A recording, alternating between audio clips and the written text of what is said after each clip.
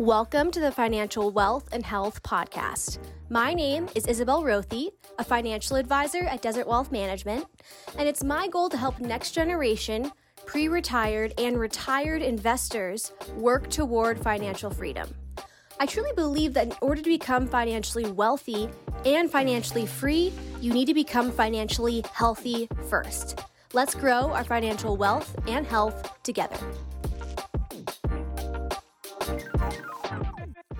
In today's podcast episode, I'm interviewing estate planning attorney Elisabeth Pickle. Elisabeth and I have grown a wonderful friendship over the last several months. I'm very grateful to have met her, and she and I hold many of the same values and perspectives on life. She truly cares about her clients and wants to help them live the life they've always wanted. Elisabeth and I have hosted a workshop and webinar together, and now we're doing a podcast interview. She has wonderful insights to share in this episode. I hope you enjoy. As a brief background on Elisabeth, I wanted to share her biography with you. Elisabeth is a legacy and brand protection attorney in Scottsdale, Arizona. She founded Mindful Counsel, a modern-day estate planning firm that counsels clients on the power of three. Number 1, creating generational wealth.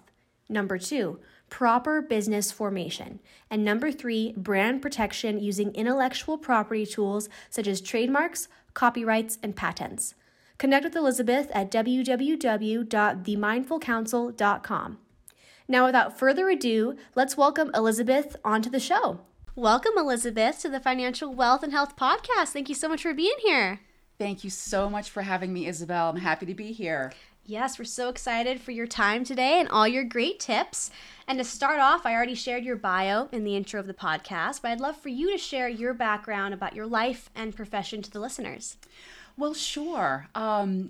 So I am an estate planning and brand protection attorney, and I wasn't always an estate planning attorney. Back in law school, I was focused on other areas of law like medical malpractice and healthcare law.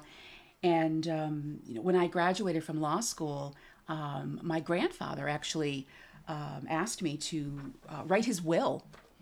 And I thought, well, that sounds a little boring, but maybe I will. Maybe I should do that, considering he's my grandfather. So I did. I wrote his will for him, and then years later, when he passed away, the will was probated, and my grandfather had one asset. He had a farm, and like many people, back in Maine is where I'm originally from. He was land rich and cash poor. And he left the farm to a family member. And unfortunately, the farm was ultimately lost in a divorce. And to say the least, it was very upsetting to me as the attorney who drafted the will and to the family in general. And so that's when I decided to make it my life's mission to understand more about estate planning and how we can protect assets to create a legacy for the future generations. Mm-hmm. Well, thank you for that background. And as far as when we're talking about, estate planning tips for young professionals and young families, I know you work with a wide variety of clients, especially with the passion in your background in helping families. So when you're speaking with younger people, what are your top estate planning tips for the young professionals and young family members out there, especially since you started off as a young person as an estate planner? Mm-hmm. Yeah, so especially when I'm talking with young single professionals, you need to understand that you, as a single person, need estate planning more than anyone. And I say that because married couples quite frequently have all of their assets titled jointly. Mm-hmm. So if something happens to one partner, the other partner will maintain or retain the assets because they were owned jointly. But when you're a single person and you have your bank accounts and maybe you have real estate, you really do need to designate who should receive those assets if something were to happen to you. And you need to make sure that you have an advocate who will take care of you if you need health care and you cannot speak for yourself. So that's really important. The other thing I will say for married couples, young couples, if you don't have a plan and you have children, The estate will be split up in most cases 50-50, and you may not want your spouse to only get 50% of the estate and your young children to end up with the other 50%. I think that makes sense, and I probably don't need to explain why that would not be the best plan.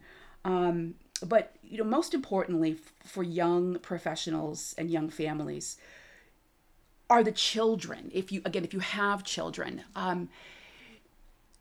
yes, our real estate is important. Yes, our bank accounts are important. But what is our most important asset? Our children. And so if you don't have a plan, who will take care of your kids if you are incapacitated or worse, dead? Don't let a court make this decision for you. And if someone is interested in perhaps establishing guardianship or getting paperwork like that set up, what's the simplest way to go about that, and what does that look like? Yes.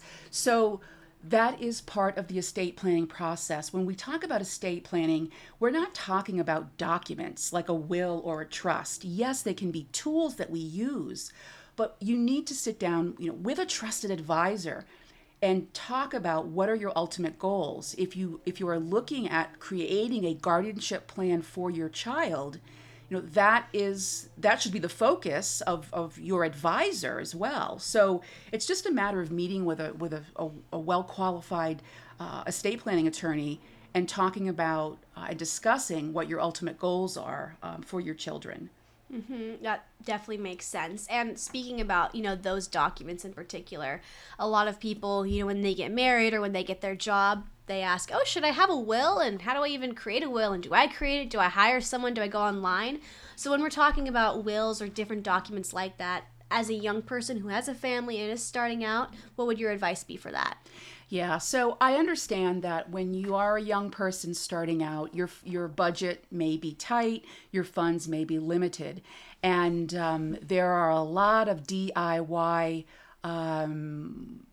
templates. Obviously, you'll see online, you'll see LegalZoom is one of them. And look, I am not going to fault anybody for at least attempting to put together a plan within their budget constraints. I will say that as estate planning attorneys, we do often see a lot of these DIY templates, and we have to clean up the mess later. But there are also organizations legal organizations that each state has that you can contact, and sometimes you can get pro bono or volunteer attorneys to answer your questions and help you out. Great. Thank you. And a lot of young people I find that are hearing about this whole topic of the big wealth transfer coming up down the road for, a lot of money to be transferred from the older generation to millennials and Gen Z. And there's a lot of young people out there that have parents that perhaps may not be fully set up when it comes to estate planning documents, trusts, wills, and they should be. So how can young people encourage their parents to be protected when it comes to estate planning topics? And what would you encourage parents to do to get ready for that down the road? Yeah, no doubt that is a thorny and intimidating topic to bring up with your parents. And so what I suggest is that you start by asking your parents, what are your wishes? Hey, mom and dad, what are your wishes if something happens to you in terms of, not necessarily in assets, but what about your health care? What can I do to help you if you need day-to-day health care or you need help with day-to-day decisions regarding your financials? You can also ask your parents, hey, mom and dad, do I have a role in your estate planning process? Am I to have some type of authority to make decisions on your behalf? How can I help? So the conversation doesn't necessarily need to begin with, tell me about my inheritance, right? And so I think by asking these more caring inquiries, you'll be able to start the conversation and maybe then discover that, well, there isn't an estate plan. And then it's a matter of having a gentle conversation and expressing your concerns around, well, if there's no estate plan, will a court appoint someone to make those decisions? And mom and dad, maybe you don't want that. Maybe you want me or my brother or my sister to help make those decisions. So it's important to express your concerns around that possibility and let your parents know that it doesn't matter so much about your inheritance or the size of the estate. What matters is leaving a smooth transition to the family, so the family has time to appropriately grieve, and then have directions and intentions mapped out. So there's no conflicts among siblings. Yes, that's a big one for sure. And I know we didn't have this on our notes, but I'd love for you to share with the listeners just kind of the basic terms of different estate planning vehicles and tools, such as a trust, a will, any others, to educate them so they feel like they know the basics of estate planning, but also to use down the road, whether it's for themselves or for their parents. If you just want to give a brief overview of what some of these terms mean.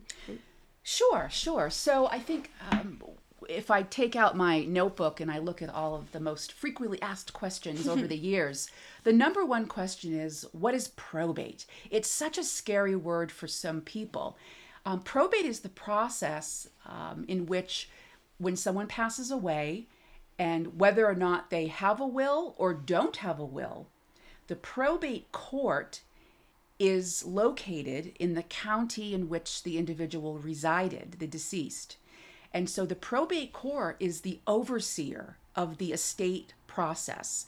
When someone dies, their estate goes into probate, again, even if they have a last will and testament.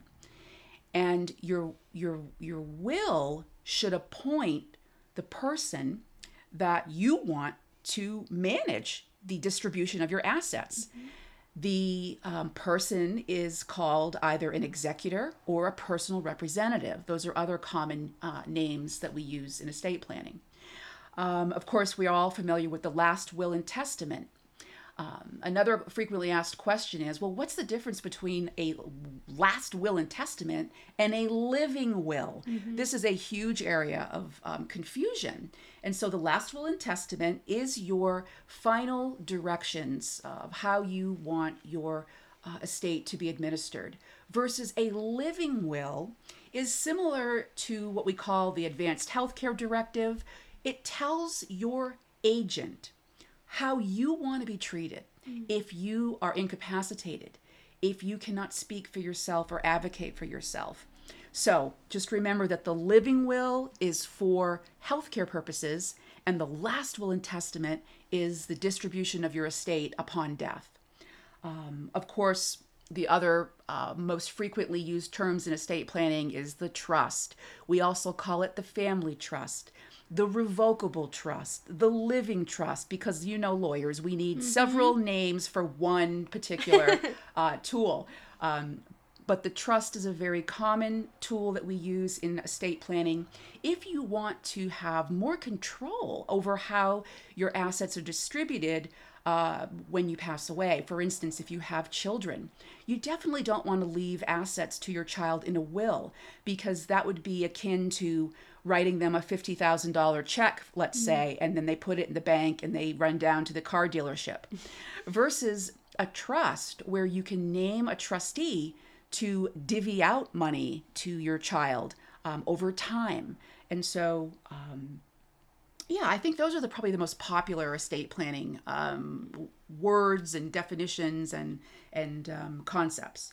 Great. Thank you for sharing. And for those of you listening, I love hearing the way Liz explains these estate planning topics, because when you're young and you're trying to figure everything out, it can be so hard to really understand what all of these terms mean. And so it's quite simple when you boil it down. And if you're interested, Liz has an amazing Instagram, TikTok, a wonderful website where she goes all into the education. So we'll leave all those links in the show notes below if you're interested in learning more.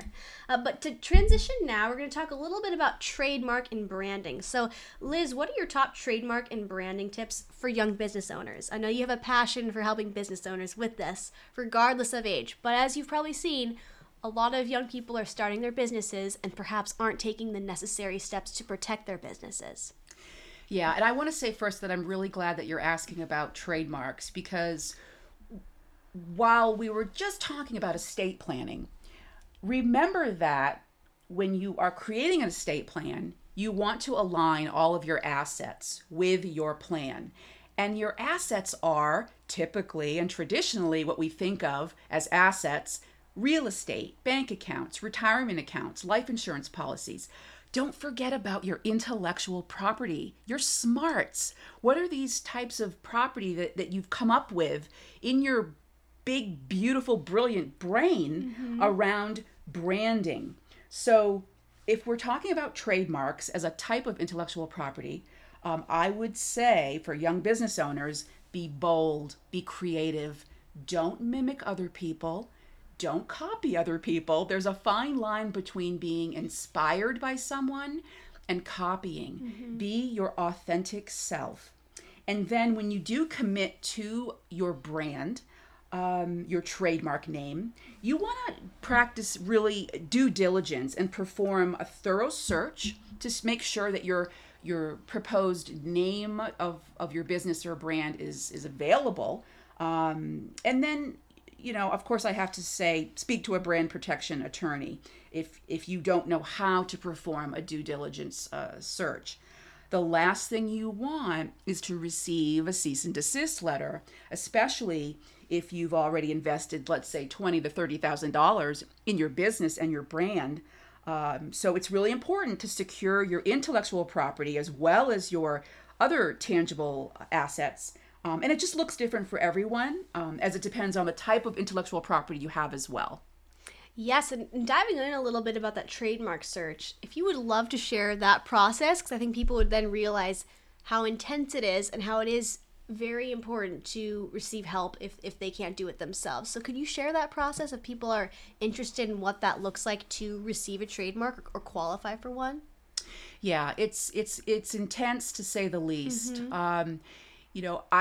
I will say, please proceed with caution. Number one, do a Google. Just Google your proposed name and trademark name. Look around the internet universe and see what you can find. The second step is you can go and jump onto the USPTO website. It is the United States Patent and Trademark Office. So again, the website is uspto.org. And the website it's not bad actually. There's a lot of good information on that website. And you can understand more about how to search a trademark, what types of applications are available to file for your trademark. And there is a spot on the USPTO where you can click a button and you can search a particular word or a design mark. Now you have to be careful because when you do these searches, you're not going to get all the results just by typing in, let's take for instance, Starbucks. If you are searching for the word Starbucks to see if that word or trademark is already taken, you're going to miss out on a lot of other similar marks.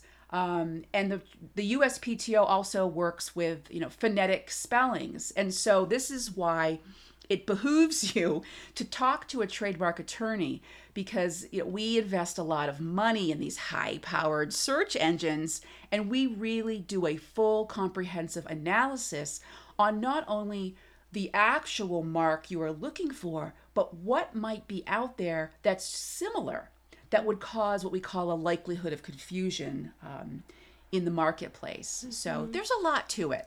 And on that last point too, if you have a business name that you didn't realize is similar to someone else's, they could try to contact that other person hoping to find you, or you could have someone who has a competition aspect in the name of the name being so similar. So that could also help you figure out maybe I should change the name of my brand if you're starting out. And that could help you a lot down the road with the return on investment with your business. 100%, Isabel. That is such a good point. And just keep in mind that there are a lot of things that we can do to help you obtain your trademark. Sometimes we can even enter into what we call coexist agreements. If you have settled on a trademark or a name for your brand and there is something out there that's similar, sometimes it's worth it maybe to reach out to that business owner and say, hey, this is what I'm thinking of. Because trademarks also work with respect to classes, and they work in certain in different industries. So if you're in one industry and the business that has a similar mark as you is in a different industry, you may be able to coexist. Yes, and on that point, if someone here has a business, they have the name, how do they know if they need a trademark? And how do they know how long it'll take to get a trademark? Share a little bit about that. Sure, that's a great question. So not everybody needs a trademark. Trademarks operate on more of a nationwide commerce situation. So if you want to open, let's say, a notary business in the state of Arizona, you really don't need to worry about a nationwide brand or trademark. You're focused on your niche and you're focused on your little spot in the world. So it really doesn't make sense to invest a lot of time and money in branding yourself if you're going to be state specific. Having said that, most states have their own type of trademark process, so you can look to see if you can create what's called a trade name in your own state. But if you are entering a product or service in commerce across 50 states, then you want to certainly consider a trademark. So, the process to obtaining a trademark, boy, it's gotten a lot longer. Remember that we're dealing with a federal bureaucracy here. So from start to finish, once you submit your application, it can take about 6 months before the trademark office to even pick up your application and review it. And by the time you receive your final trademark registration, it may take around 12 to 18 months. Wow. So it's better to do it a little earlier if you realize you need it before your business gets too established, because could you imagine having your business started and then you realize you have to change the name or something along those lines? So for those of you listening, if you think you need a trademark, maybe it's something you should pursue earlier. Yep. Yes. And also, it's important to understand that while you can file an application for a trademark that you are currently using, if you have an idea or a concept and you're really psyched about it, but you're not really sure when or how you're going to make it happen yet, you can file what we call the intent to use application. And you can let the trademark office know, look, I have this great trademark and I intend to use it. And so I want to call legal dibs on this trademark today. And then if it's approved, the trademark office will say, all right, now you need to come back to us. Later, usually 6 months, and you can get extensions on that. And then you can show actual use. But this is why trademark law is so complicated. There are a lot of different ways that we can help you with your brand. Yes. And a question that I know a lot of people wonder is, what's the difference between a copyright and a trademark? People see the copyright sign on websites. They wonder, do they need one? How do they get one? What's the difference between the trademark signs? If you give a little bit of insight, that'd be wonderful. Yeah. So I'm going to try to keep this as simple as possible because, lawyers, we love to make things very complicated. So when you think about a trademark, I want you to think about Nike, the brand Nike.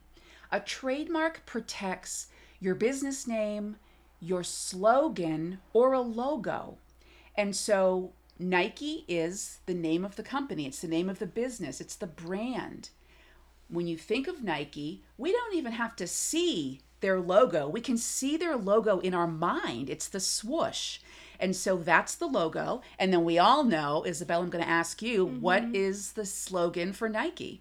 Just do it. That's it. Just do it. So you have your business name protected, you have your logo protected, and you have your slogan. So that's the short and skinny of a trademark. Copyrights protect written work or music. So the cool thing about a copyright is the moment you take your idea and you put it in a tangible format, such as a writing in a book, you've recorded a video, you've recorded a musical piece, or you've put up a website, you own that copyright. It is yours.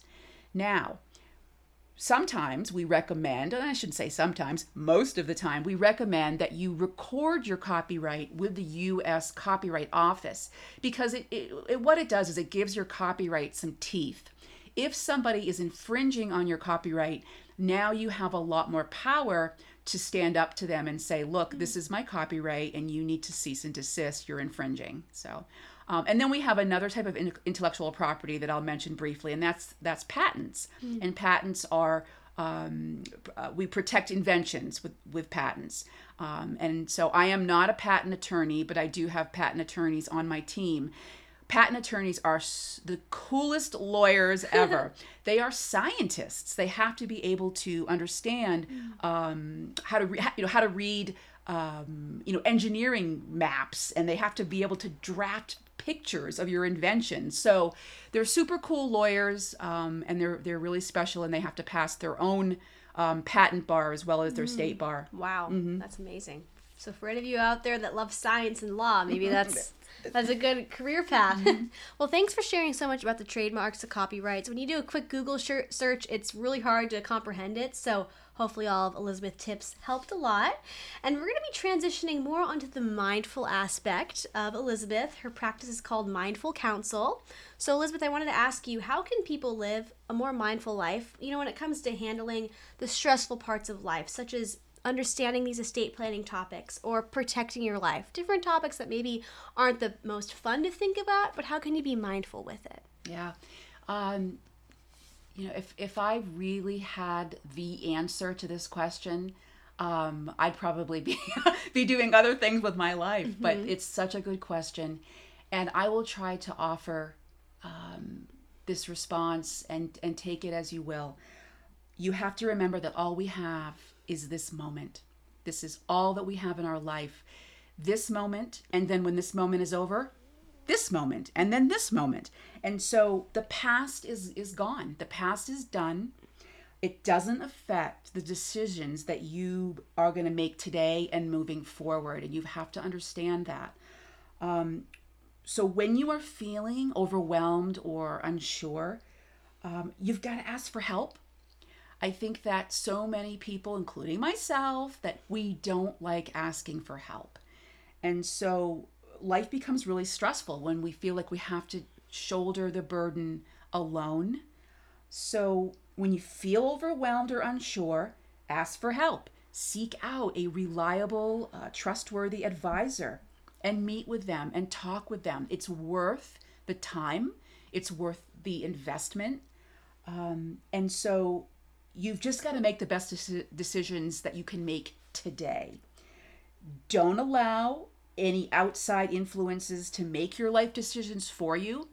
And so, with respect to estate planning and business planning, understand that the procrastination piece and wanting to get everything perfect is going to prevent you from being in your greatness. So make a decision, take action, and understand that you're going to evolve. And so the changes and decisions that you've made today, you're going to change. You're going to change that. You're going to make new decisions in the future. You're going to make different changes. So I think that, you've got to take some action. Otherwise, you end up in a decision paralysis, like out of fear of making the wrong choice. So you just got to get clear on your priorities. And what are those? Protecting yourself, protecting your children, protecting your business. And when you do get clear on your priorities and you take action, it automatically takes that pressure off and it kind of resets your nervous system, which is essential to healthy living and mindful living. And we all know that health is wealth. Yeah, definitely. Thank you for sharing that. And I also wanted to ask too, I love the topic of the name of your business, Mindful Counsel. How did you come up with that business name, especially since we're chatting all about trademarks and branding and titles? So I mentioned briefly when we started the podcast, I think I mentioned briefly that I had drafted the will for my grandfather that ultimately ended up losing the family farm. I won't lie. I'll be very vulnerable and transparent here. That sent me into a very deep, dark spiral. I really felt as though, I did something wrong. and maybe I didn't deserve to be a lawyer, and maybe I wasn't, I just wasn't, worthy of that title. And so I went to a deep, dark place, and I found a gentleman by the name of John Kabat-Zinn. And many people refer to him as the father of mindfulness. And I took a course with the University of Massachusetts Medical School about mindfulness. And it sounds kind of cheesy to say it changed my life, but it did. And I decided from that day forward that I would approach not only my life but my business with mindful thinking and mindful behavior. And hence, Mindful Counsel was born. That's great. And I think it's good that you look at the whole picture of someone's life. Holistically, you take a look at their past, what they've been through, where they need to go forward. Because oftentimes, everyone views the world differently based off their past and what's happened to them. So you connecting with that and giving someone personal advice based off that can help them feel really comfortable. That's wonderful. Yeah, I feel like some of the best attorneys, and not just attorneys, but advisors, are people who have experienced a lot of hardship and have made mistakes. And they understand, and they can kind of reverse engineer the work that they do for their clients to make sure that that will never happen to their clients. And that's how I feel. As long as it's on my watch, it's not going to happen again. Yep, all that empathy. That's great. Thank you. And to wrap up, I wanted to ask you a question that I love talking with people about. And it's, if you could go back in time and tell your younger self some advice, what would you share? I've been waiting for someone to ask me this question because I have to steal an answer from someone named Jim Carrey. Most of you may know him as an actor, but Jim Carrey gave a speech many years ago. I believe it was at a graduation ceremony. And it was a speech about doing what you love. And if I could go back and tell my younger self, give my younger self some advice, I would say that the same thing that Jim Carrey said, quote, "You will only ever have two choices in life, love or fear. Choose love, and don't ever let fear turn you against your playful heart. And you can fail at what you don't want, so you might as well take a chance at doing what you love." Oh, that's great. Yeah, and I started off not doing what I loved. And so I think a lot of us in our 20s and 30s have to figure that out. And, it's all good. And eventually I think we all do figure it out. Yeah. Thank you for sharing, Liz. And thank you for your time here on this podcast today. I think that all the listeners learned a lot, not only about estate planning topics, trademark law, mindfulness, but also a little bit about you. And if they want to learn more about you, your story, hear your tips and advice, and perhaps work with you, where's the best place they could reach out to you or see your content? Well, you can absolutely visit my website, themindfulcounsel.com, and Mindful Counsel on Instagram, TikTok, Facebook, and we are on LinkedIn as well. Great, and I will link all those in the show notes below. Thank you so much, Liz, for all your time. Liz is a dear friend of mine, and we've been wanting to get on the podcast for a while together. So thank you all for listening, and I hope you all have a great week. Let's stay financially wealthy and healthy together.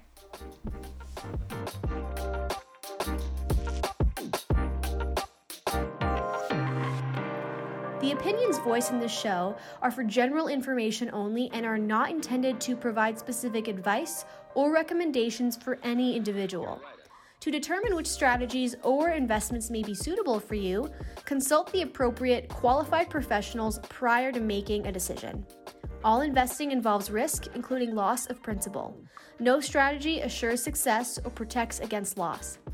Elisabeth Pickle is not affiliated with or endorsed by LPL Financial and Desert Wealth Management. The information portrayed in these examples are fictitious. No identification with actual persons and products is intended or should be inferred. This is for informational purposes only. No attorney-client relationship has been formed.